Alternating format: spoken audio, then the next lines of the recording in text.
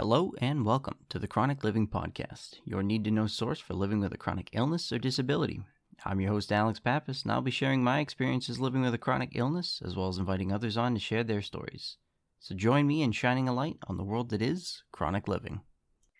All right, guys, thank you for coming back for another episode of Chronic Living. Today, I am joined by Ireland. She's going to share some of her experiences living in the chronic community. Go ahead and introduce yourself. Oh, hi, I'm Ireland Reed. I'm 16 years old and I've had, I guess, a chronic illness since, that's not how I usually just say dysautonomia is what I have. And I've had it since I was about 11. Okay, so about 5 years. 5 years, yeah. So a good amount of time kind of getting in the rhythm of things now, right? Yes. And you want to explain a little bit of how dysautonomia affects you, I guess? So dysautonomia affects your entire nervous system. So I experience is misfiring of my nerves all throughout my body. Dysautonomia can be caused by trauma, which I was in a bad bike accident where I broke my growth plate in my knee. And apparently that's what caused it. It's also said that it can be caused by many viruses, which I had pneumonia, meningitis. There's many things that can be caused by. I don't think there's a set cause that I've heard from many of my doctors. Kind of just different for each person, essentially. Oh, yeah. All doctors think it's different. Did it start like after you got in that accident? Was that kind of what like triggered it? Or so what happened was I had broken my growth plate in my left leg, and then I felt it on my right leg, but I hadn't been injured in my right leg.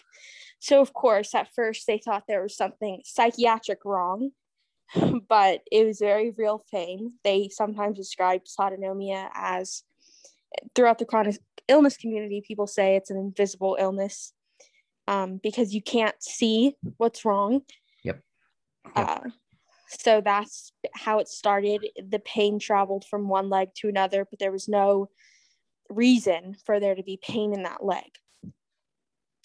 So that's how neurology got brought into this, a neurologist. So did the whole like psychological check, make sure it wasn't a mental thing, and then kind of went from there, went to the neurologist side of it? Yeah, so I had there was a doctor that had said, oh, this seems like it's something psychiatric, to my mom in front of me. And mind you, I was very young. So we left that doctor because my mom's always been a huge advocate that, I wasn't faking this or it wasn't something just in my head. She believes me 100%. Well, that's something, a lot of different chronic illnesses, especially the invisible ones, even when you're an adult trying to explain, like, yeah, no, it's definitely hurting. Like, it's not, like, I'm not just thinking it. So yeah. I can see that's an issue, especially when you're younger, because you're taken even less serious when, something's going on. So yeah, taken way less serious. Because, I guess they expect you to be less aware of things because you're younger, but you still feel it. It still hurts.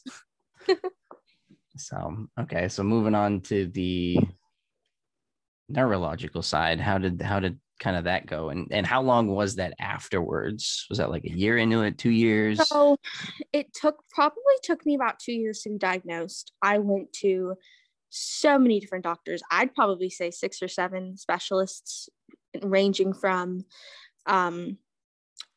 not chiropractors. What are they called? Orthopedic doctors. Okay. Yep. To see, if there was anything that they could see, that, because, that's where doctors start, if they can see anything. I went to X-rays, CAT scans. Oh yeah, all that fun stuff. MRIs, everything. Yep. I've had like every single one of those a couple times. Oh, they're terrible. I hate them. I always mix them up too. Like, I can never keep track of which one's which, because you just do them so often. It's like, all right, whatever, let's just do it. Yeah, whatever. Just get it over with. I went to one neurologist. at Texas Children's, and she actually passed me along to UT Health, which is part of Memorial Hermann Hospital in Houston, Texas. And so I went to a few different neurologists till I found the one that suggested I get a tilt table test, which many people with dysautonomia get these because it's the only test that can really diagnose dysautonomia. Basically, you sit on a table and then you lay down for like 20 minutes, and then they tilt you a certain way and they tilt you another way, and they watch your BP and heart rate and everything.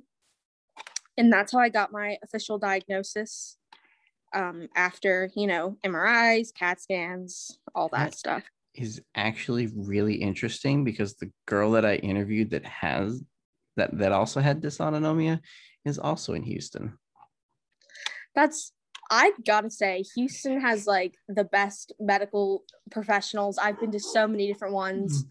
And aside from Texas Children's, I mean, I've never felt unsafe during all my hospital visits. I mean, I love it. So many people travel to Houston because there's such a wide range of doctors, just a huge medical center. I mean, I definitely.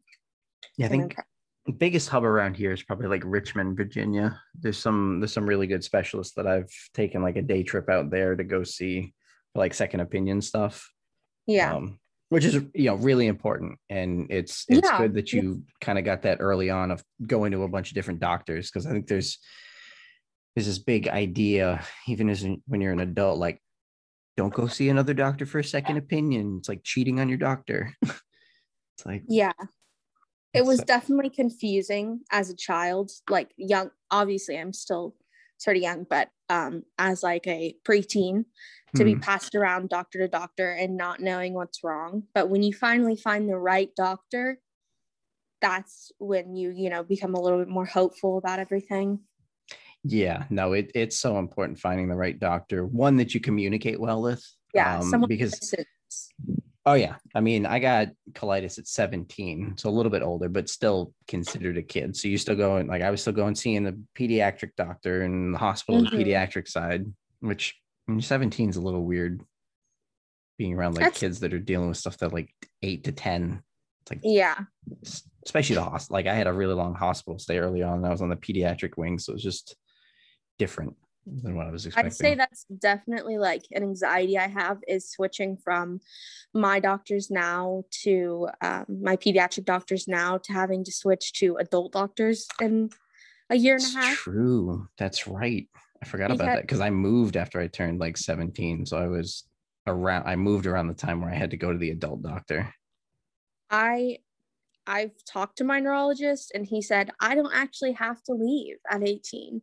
Which is great because going over your entire medical history with a new doctor it's pain in the butt. Yeah. When I was like 18-ish, 18 or 19, I moved down to Virginia from Massachusetts. So yeah, transferring all your medical records. And they don't, I mean, they transfer them, but they don't ever read them. Oh, they just get sent over. And if you're like, hey, my medical record has this in it, they'll go look for it, but they don't like review the entire thing when you're a new patient. So yeah, I can see that as a big concern of like, hey, yeah, nope, I want to stay where I'm at. I got a good doctor who understands and listens. Yeah. Super important. Okay. So you've been properly diagnosed with it for like 3 or 4 years now, roughly. Yes, roughly. And how is it managed for you? Like, is it medications? Is it different workout plan? Like, how does it work for you? I am on propranolol, extended release propranolol, 60 milligrams, which is a beta blocker. A lot of people with dysautonomia use them. It's completely stabled my blood pressure.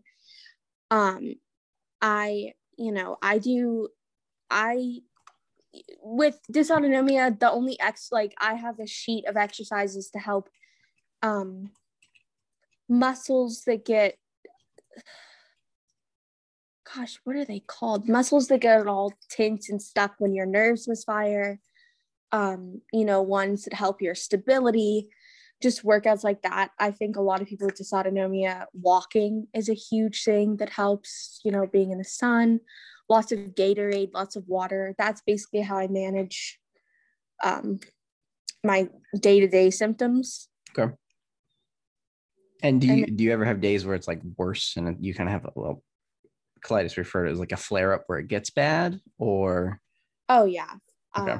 I recently had a surgery in my back for something completely unrelated, and I had just such a terrible flare up.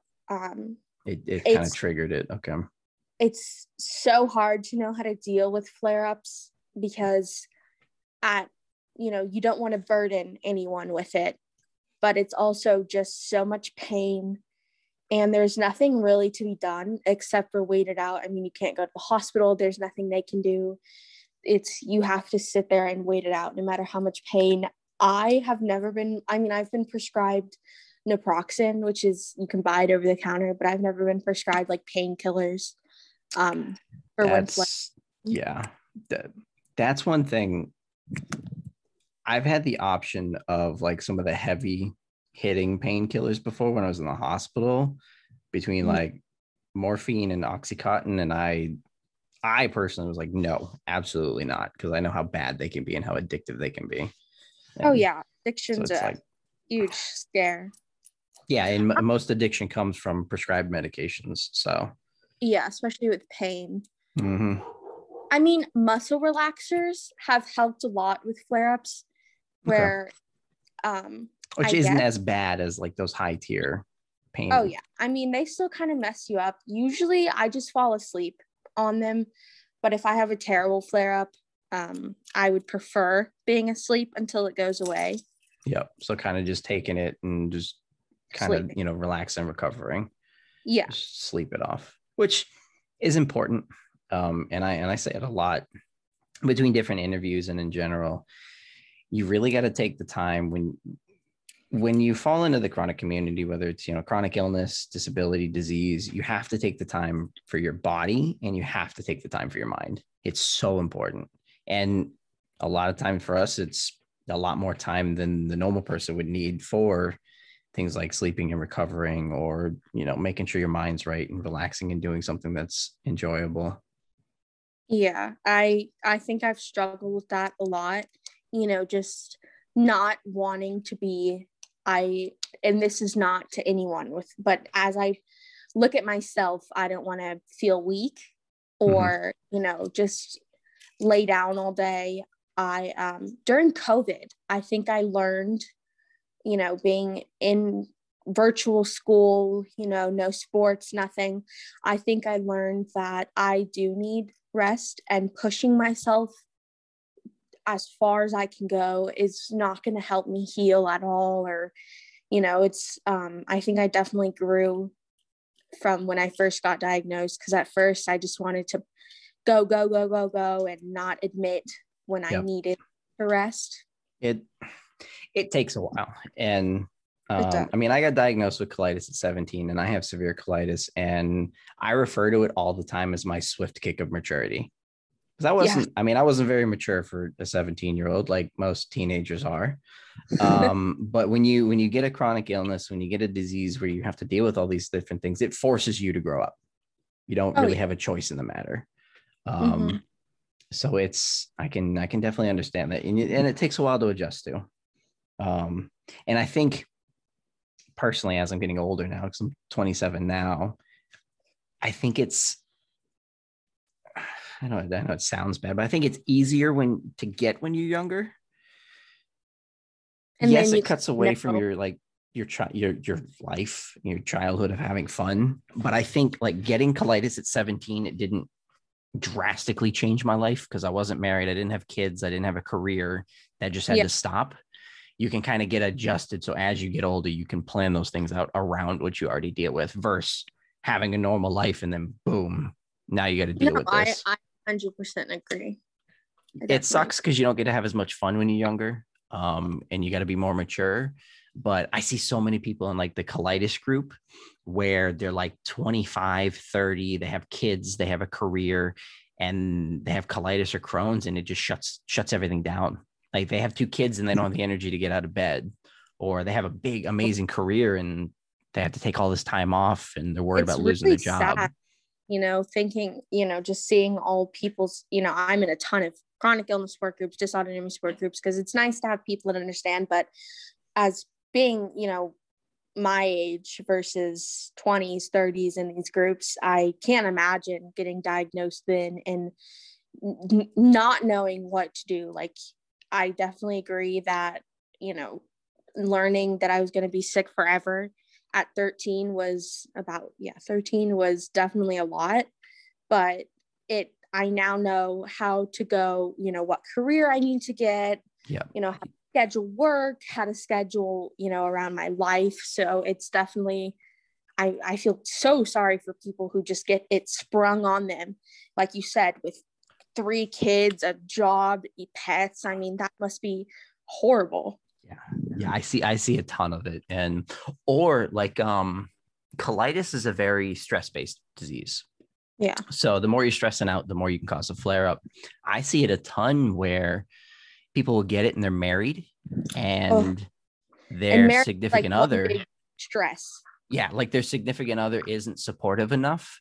So the stress of the disease, the stress of their significant other, like I see it all the time. And I even recommend it every once in a while. It's like, if you're not getting the support you need, Get sorry, out. but you should probably end that marriage, as much as it sucks, because you need this is your new reality. Who understands. Yeah, absolutely. I mean, someone who's willing to, and even as a 16-year-old, I've been in a committed relationship for like a year and a half. As you said, I matured a lot when I got sick. You do. And you have to have someone who is willing to pull more weight than you, because the sad reality is that you may not be able to go 50-50 on bills, on taking out the dog, doing chores. It's not as possible when you're sick. Well, it's one of those things going in a relationship, like I'm myself am single because dating's fun with a chronic illness in general. But it's one of those things, you have to be upfront with. It's like some days I can put in 120%. I can put in 150% because I feel great. Great. But there's going to be days where 10% is a challenge. Where getting out of bed is a lot of effort for me. Oh, yeah. And that's just the reality of it. And that's the reality for a lot of people. I agree. And it's finding the people that will kind of accept that, as well as be supportive through. It's always fun. Another thing that is really heartbreaking to see is people who don't have a support system amongst their family. Because a lot of people, again, invisible illnesses, when you can't see something, I guess it's harder to believe. Especially, I mean, I believe people. Well, there's this toxic saying in the world: seeing is believing. Oh, no, I don't believe that. It's so bad because it does put in that mindset that you have to see something before it happens. It's usually referred to in like reaching your goals. Yeah. You hear it a lot with reaching your goals, but I think it subconsciously plays into a lot of things, where if somebody can't see the results, if they can't see something that's affecting someone, they don't want to believe that it's real. They don't believe that you're dealing with what you're dealing, or especially when it comes to pain. Yeah. If they can't see that you're physically deformed, they can't understand why you're in so much pain. And that's a big problem with those with employers and teachers, not just like family. Yep. Yeah. Accommodating kind of what you're dealing with. And I got my disease at a really interesting point, because at 17, I had graduated, and I got it like my graduating year during summer. That's awful. So I was out of school, so I didn't have to deal with it in school, which with colitis, having to go to the bathroom a ton, I can't even imagine how much that would have sucked, trying to deal with teachers and going to the bathroom on a regular basis. That would have been horrendous.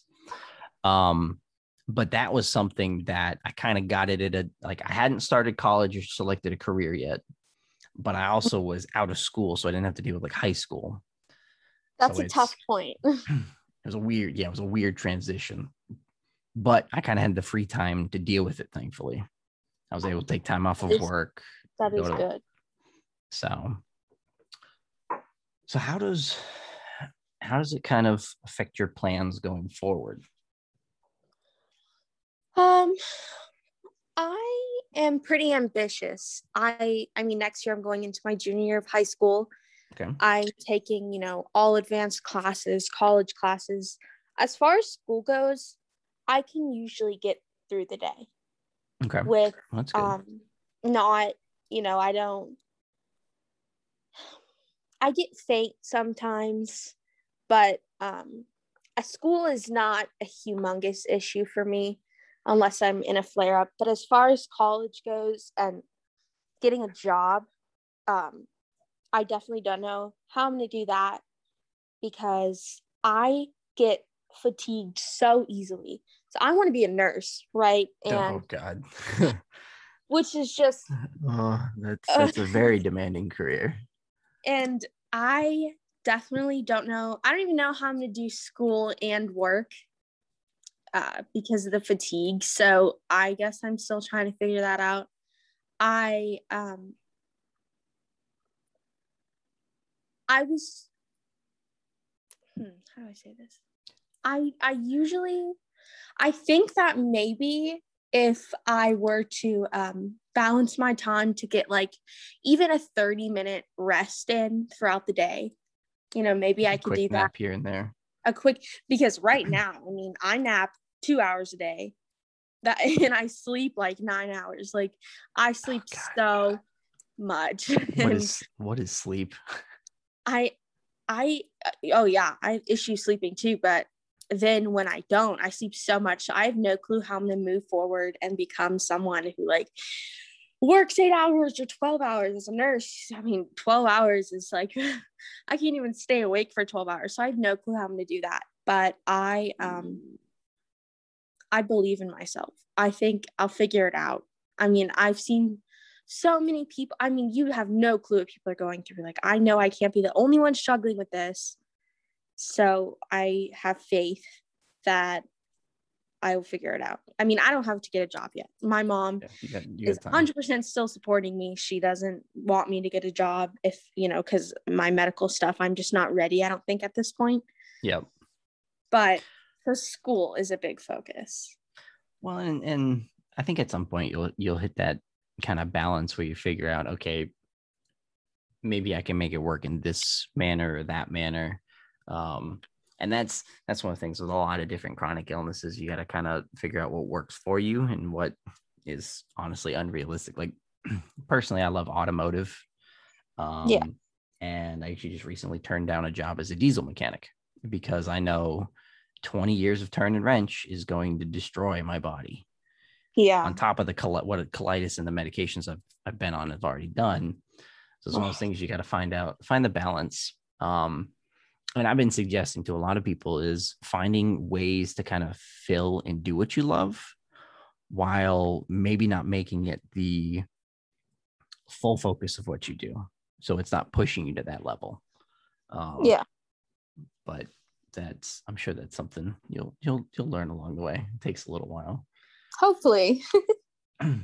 And especially in the area you're in, I'm sure there might be a lot of options for that field that maybe aren't the traditional role, but still fall within the role, more of like a specialist role within it that Yeah. might be a little more relaxed or have the I options at know least. I think that I mean there's been a lot of research being done because apparently I've read this on the Dysautonomia international page about how people recovering from COVID are getting POTS, dysautonomia, all that stuff. So maybe something good will come out of it, like more research, more medicines, and then maybe I can lead a normal life. That's wishful thinking. But definitely now that more people are learning about it, maybe more research will be done. Well, I also know you're not even close to that age, but medicinal marijuana is becoming a thing in a lot of states, and it's helping with a Yeah. lot of different things. This is very strict. Like Yeah. I think it's being approved for PTSD and cancer, where I think in Texas. Now, other than that, I don't know. They've it's been still trying to get legal it here. legalized forever, and I don't think it's ever gonna happen here. I think the federal government's going to come around to it soon just because of how many states are doing it. But I know, like, That'd in be great. the Crohn's and colitis field, not necessarily smoking it or the edibles, but the oil and capsules is really good for it. So I use CBD, which is legal, mhm. and that So is somewhat. there's two families. So CBD is really good for people with digestive diseases that have mild versions of it because it's really good for digestive health in general. It helps coat the Mhm. intestines and kind of give you like a protective barrier. Um, CBD oil paired with THC oil helps with inflammation and protecting. So it's kind of like a double layer of protection, and can kind of help control flare-ups in So just the colitis aspect of it. with the CBD that is legal here, it's something called, I think it's broad spectrum. So there's like 0.03% THC, which isn't much, but it definitely helps a huge part. And I'm guessing this is with colitis too. Mhm. Anxiety and stress is a huge trigger for dysautonomia. So getting the CBD, helping with your managing your stress and anxiety, I found that helps somewhat Okay. because as a high school student, stress and anxiety is like Do you do amplified. like the like capsules with oil or like the gummies? Because I know they have like CBD gummies and stuff. So I've done definitely the little edibles.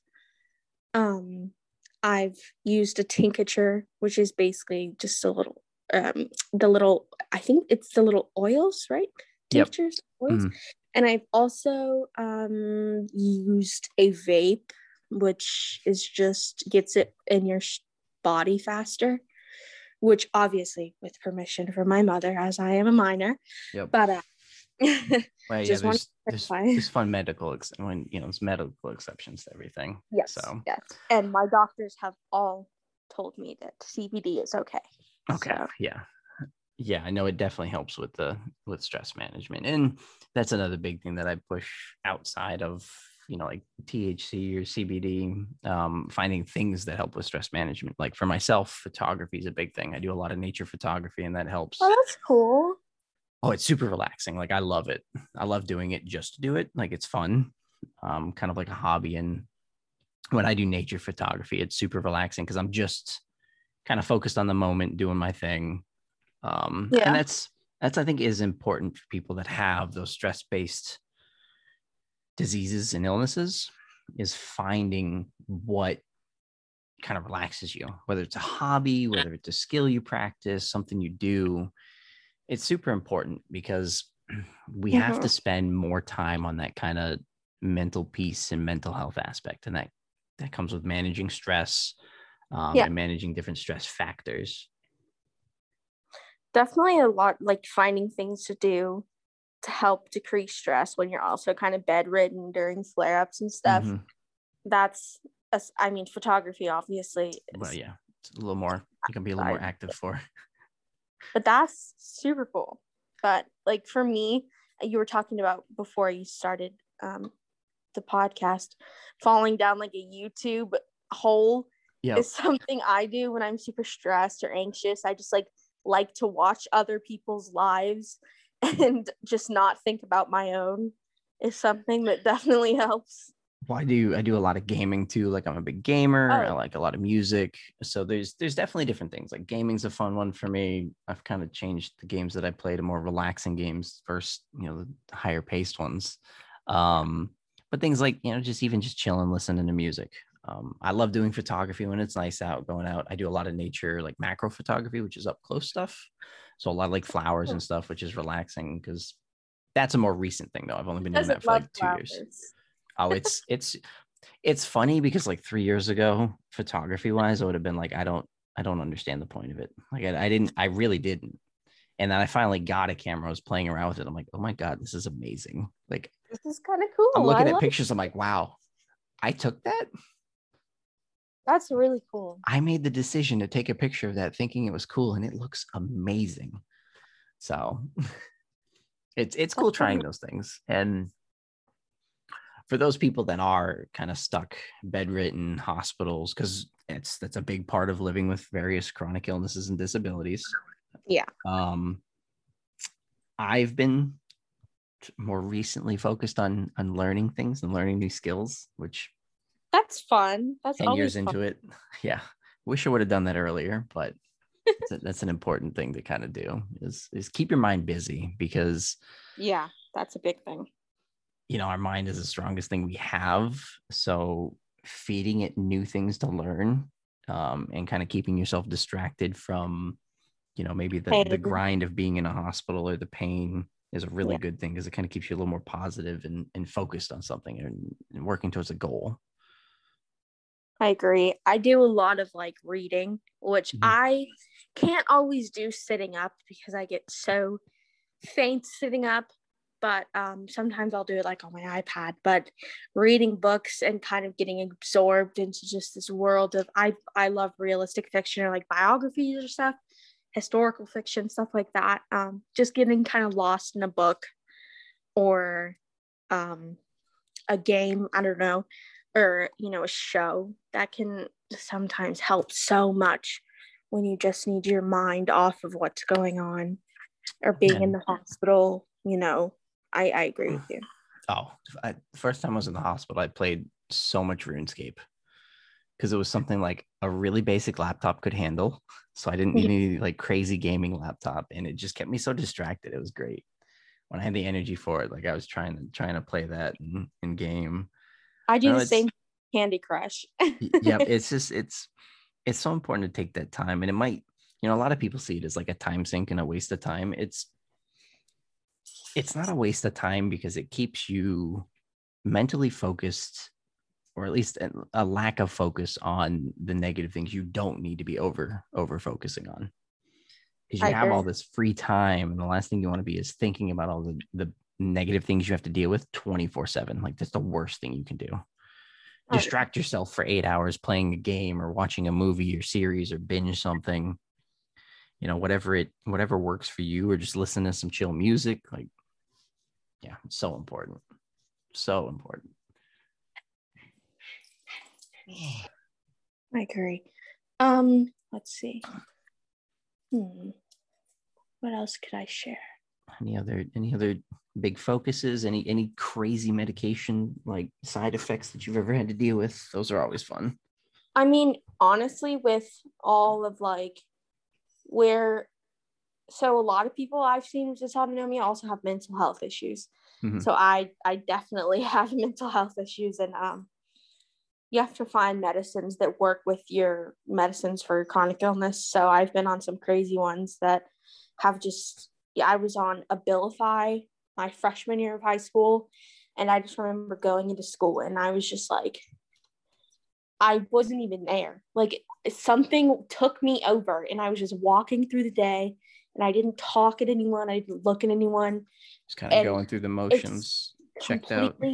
Zonked me out. I don't even know who I was. It was insane. Yep. Oh my God. Let's see what else. Oh, one time my immune system is terrible because of the dysautonomia. And I got sick a lot. I think I was in 8th grade. My mom was giving me some cough medicine, and I have a little sister and we have a lot of pets, and she accidentally gave me too much. So I overdosed on cough medicine and I couldn't feel my legs. Obviously, I was just crazy high. And I went to the hospital, and it was a complete accident. But living in the world of having one sick child and then another normal child and then a bunch of pets, she wasn't paying attention. And I just had a little bit too much, and I just completely gone. When your system can't handle it as well, like a normal person, if you have too much, your body just kind of cycles it out. It's not a big deal, So yeah, that's another thing is I, can't, a normal high schooler, a lot of them are drinking and partying, crazy stuff like that. Someone who's sick, like me, I can't do that because you becomes with, I guess your system just kind of works differently, so you can't handle that stuff, just like I couldn't handle that cough medicine, and I can't handle alcohol. It just completely kills you. I'm gonna be honest, I'm 27. I still don't really drink. It's a good thing to skip altogether. It creates so many more issues that we just don't need to deal with. And I look at it. Yeah, you can go ahead.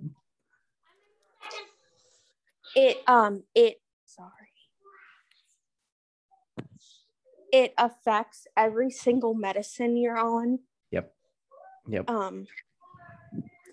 Every medicine I'm on can't be mixed with alcohol or weed or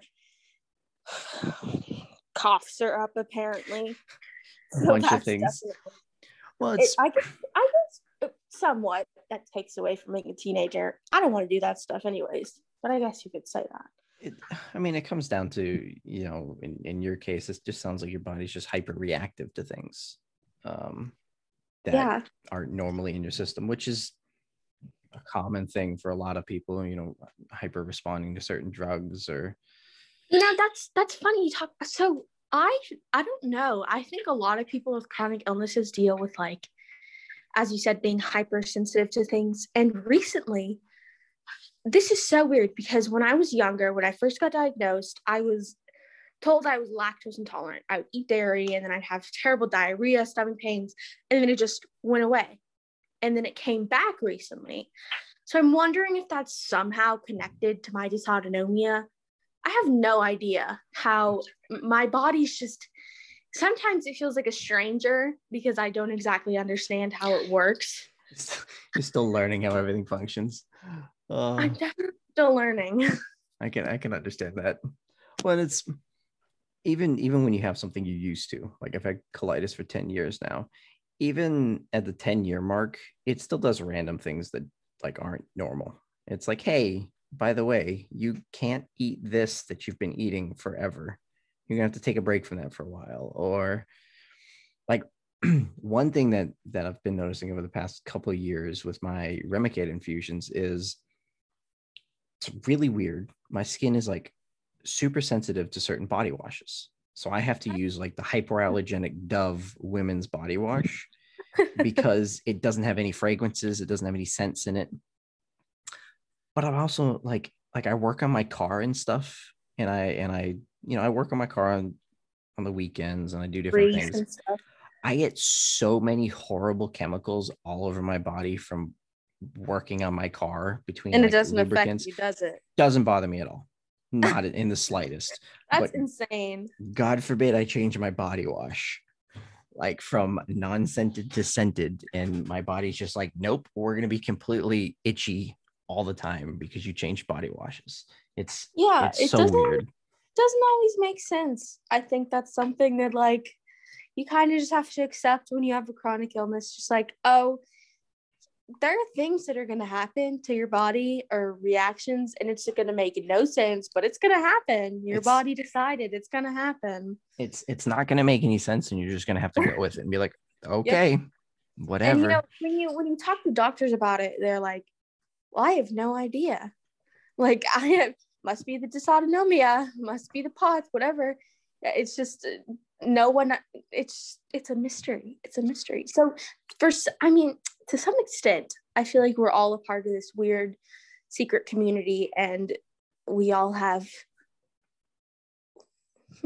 like superheroes. They have weird reactions to when their bodies do crazy stuff. So maybe we're all just like extra special humans, and that's why these don't make sense. The way I kind of look at it, as we are in an aspect, because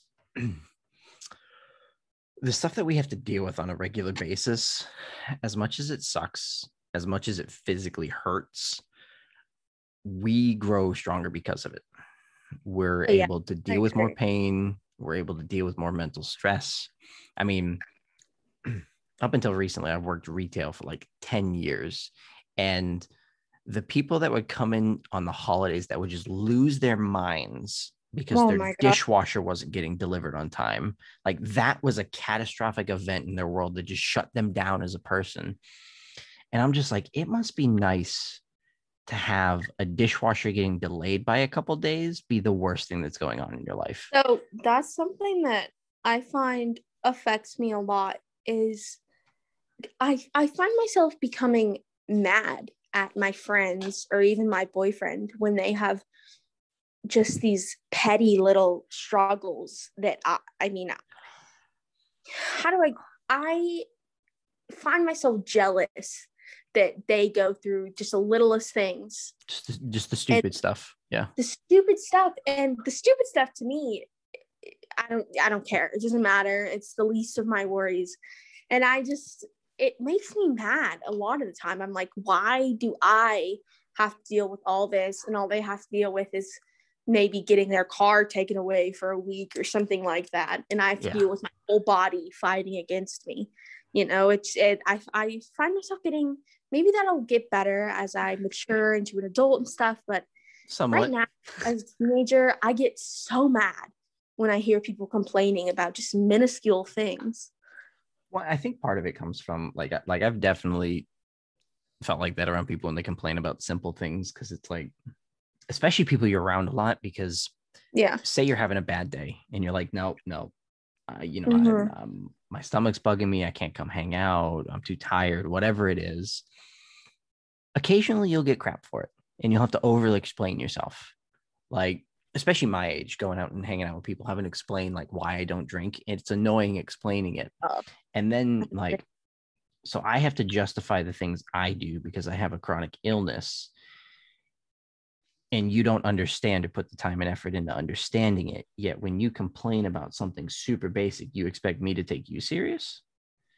It's a lot. It's a lot to try to keep yourself composed when you just kind of want to flip out about it, which has caused so many issues for me because I just sometimes I'm religious, I'd say, and sometimes I don't understand why God gives some people just these perfect lives and no medical issues, but others he just they're effed. Their lives are just overtaken by an illness, and others never get sick. Like, what? How does that make sense? I have a whole thought process on the purpose behind that. So it's something I mention a lot and something I believe kind of very, very deeply. Pain puts things into perspective. And that perspective gives us a purpose. So as much as it sucks, I can tell you 100% that if I didn't deal with the lowest points that I dealt with colitis, I wouldn't be doing this. I wouldn't be trying to raise awareness around it. I wouldn't be focused on getting other people to share their stories. That pain gives us that perspective and that drive to do something about it. Because at the end of the day, you know, every time you have to deal with someone that doesn't understand, it gets annoying. And eventually it annoys you enough to be like, all right, well, you know what? I'm going to start talking about it a lot more. I'm going to start educating you a lot more and kind of spreading that awareness and be like, okay, you get to a point where you get tired of the basic one-on-one education. Like, okay, I'm going to respond to a specific post, because that's what I was doing for a really long time. I was in the groups. I was like, hey, do this, do that, try this, try that, ask your doctor about this. And I'm like, okay, this is very repetitive for one or two people to read. And that's where I was like, okay, maybe a podcast, maybe a YouTube channel, start looking at those ideas. I would have never gotten there, even remotely close to helping and wanting to help, if I didn't go through those days that absolutely sucked. No, basing off coming from that, I think that I'm a much nicer person now, like much more understanding and empathetic, because I know deal with it, so we understand. Yeah. And I find myself wanting to help, just like you with the podcast. I find myself just, maybe that's where wanting to be a nurse comes from, is just wanting to help people like me, because from these chronic illness groups and dysautonomia groups, there's been adults who have helped guide me through this awful illness. And it's just, they're all so nice. And I want to do that too, like I want to help people too with the same issues, whether it's colitis or dysautonomia, Crohn's, anything. I find myself wanting to be like a nicer person and more understanding of everything else, and wanting to raise awareness, just like you said, because enough people in our community, they understand each other and they are empathetic and nice. But in the real world, maybe educating people will help. Well, that's part of my goal. So a big thing is people with major health conditions, chronic illnesses, and disability are about to be the majority in the United States. Yeah. We are surpassing normal healthy people. And that's with major health problems. The CDC, I think it was either 2015 or 2018, it was like 49.48% of people in the United States had some sort of major health issue. Oh. Now, with 300 and roughly 30 million people in the United States, it's 165 million people in the United States dealing with some level of health concern, where they're dealing with a doctor on a regular basis. And across those people, I would say we all deal with about 70% of the same stuff. 70% of that horrible doctor that doesn't listen, 70% of the side effects that suck, 70% of the medical expenses that they don't tell you about, with the mental health problems, with social changes, relationship, dating issues, finding a job that works with it. And I think it's about pulling kind of everybody together and getting everybody to realize that we're all one big unit, and we all have our small individual groups for specific needs. Like dysautonomia, there's specific things that only apply to that, and you have your little group for, and it's important. Just like Crohn's and colitis have their groups for, and it can kind of help with, hey, certain medications are specifically for it, certain diets or certain foods to avoid, and getting recommendations. But I think as a whole, helping everybody out and understanding and connecting as one big community, we all understand each other on a certain level. We've all dealt with that pain, that, depression, feeling different, being out with your friends. It might not be exactly the same, but we understand, which is really important, because knowing that somebody understands is such a different level of comfort. It's a huge part of it's so diagnosed or being sick. It's sorry. Yeah, you're good. Doctors can understand. I mean, but they understand from a medical perspective. They don't know what we go through on a daily basis. But all of us, as you said, understand on some level the pain, the feeling, just completely different from everyone. And that's so huge. Like, you having this podcast is like so amazing. We get to hear each other and other normal people. Maybe not. Okay, I don't know if I'd say normal. I don't know if that's offensive. People who don't deal with what we deal with. Non-chronics. That's the technical term. I've been saying normal people, but not non-chronic. Okay, they get to kind of get a little view into what we deal with. And I love that. I love that you're doing this. That's so amazing. Well, I think it's an educational aspect, and I think it's important that a lot of people share their stories, because, when I first got colitis, I don't want to talk about it. I don't want to explain it to people. Mm-hmm. It's literally just pooping all the time. That's not a fun conversation to have when you're 17 with all the people that you're around. But I think there needs to be more of a universal resource to be like, if somebody's dealing with something, hey, go listen to this podcast, go watch this YouTube channel. I can't explain it properly because I'm new to the disease, but these people do a really good job explaining of what I'm feeling, explaining the struggles that I'm dealing with that I don't know how to communicate yet, because it takes a while to understand how to communicate things. Like, hey, this is the problem I'm having. You might not realize it's a problem until 3 years after you've been dealing with it. So it's a big thing. I think especially with dysautonomia, I've seen the statistics of how many people, I don't know, this is not even related, but how many people actually deal with chronic illnesses and they have no idea. They have no idea. That's a And whole nother the lack of people that are being diagnosed and just kind of suffering through it. I mean, that just popped in my head because the awareness you're bringing to all of these chronic illnesses could potentially help someone get diagnosed. I mean, that's so huge because so many people just get pushed off, doctor to doctor to doctor to psych ward, I mean, whatever it may be. And they could be really sick. I mean, I've seen statistics 1 in 10 people deal with dysautonomia to some extent. That's insane.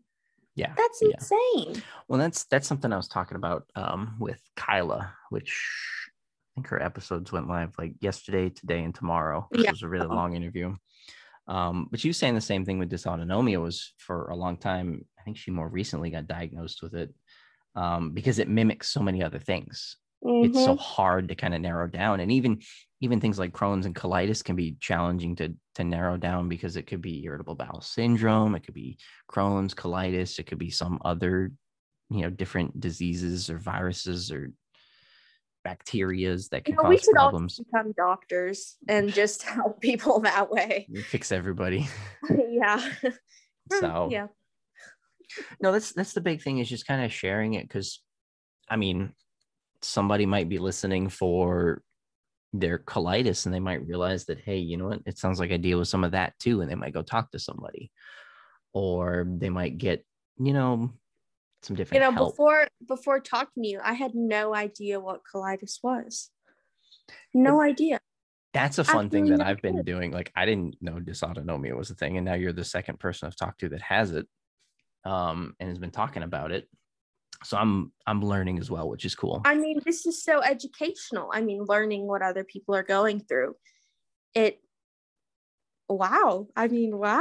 And how much of it crosses over from diseases to diseases or illnesses to illnesses. That's probably why so many people get, like you said, misdiagnosed or not diagnosed. I mean, it's kind of crazy to think about. Mm-hmm. Yep. So, and that's definitely part of why I wanted to do this and kind of get everybody else sharing. And I definitely want to build a bigger community around it. And I'm seeing that I feel like it's going to be a little easier than I thought it was, with how many people have been responding and wanting to talk about what they're dealing with. I mean, it's crazy. I saw your post and I was like, oh, I'm kind of young, but I'll comment anyways. And all these people, it's kind of like itching to talk about what's going on and what's wrong with you. And I know I've definitely always wanted to kind of tell people, because I don't want to burden people that don't understand, but people that do understand, I could talk for days. I could talk for days about it. And you want to talk to people you can relate to. You want to talk to people that can understand.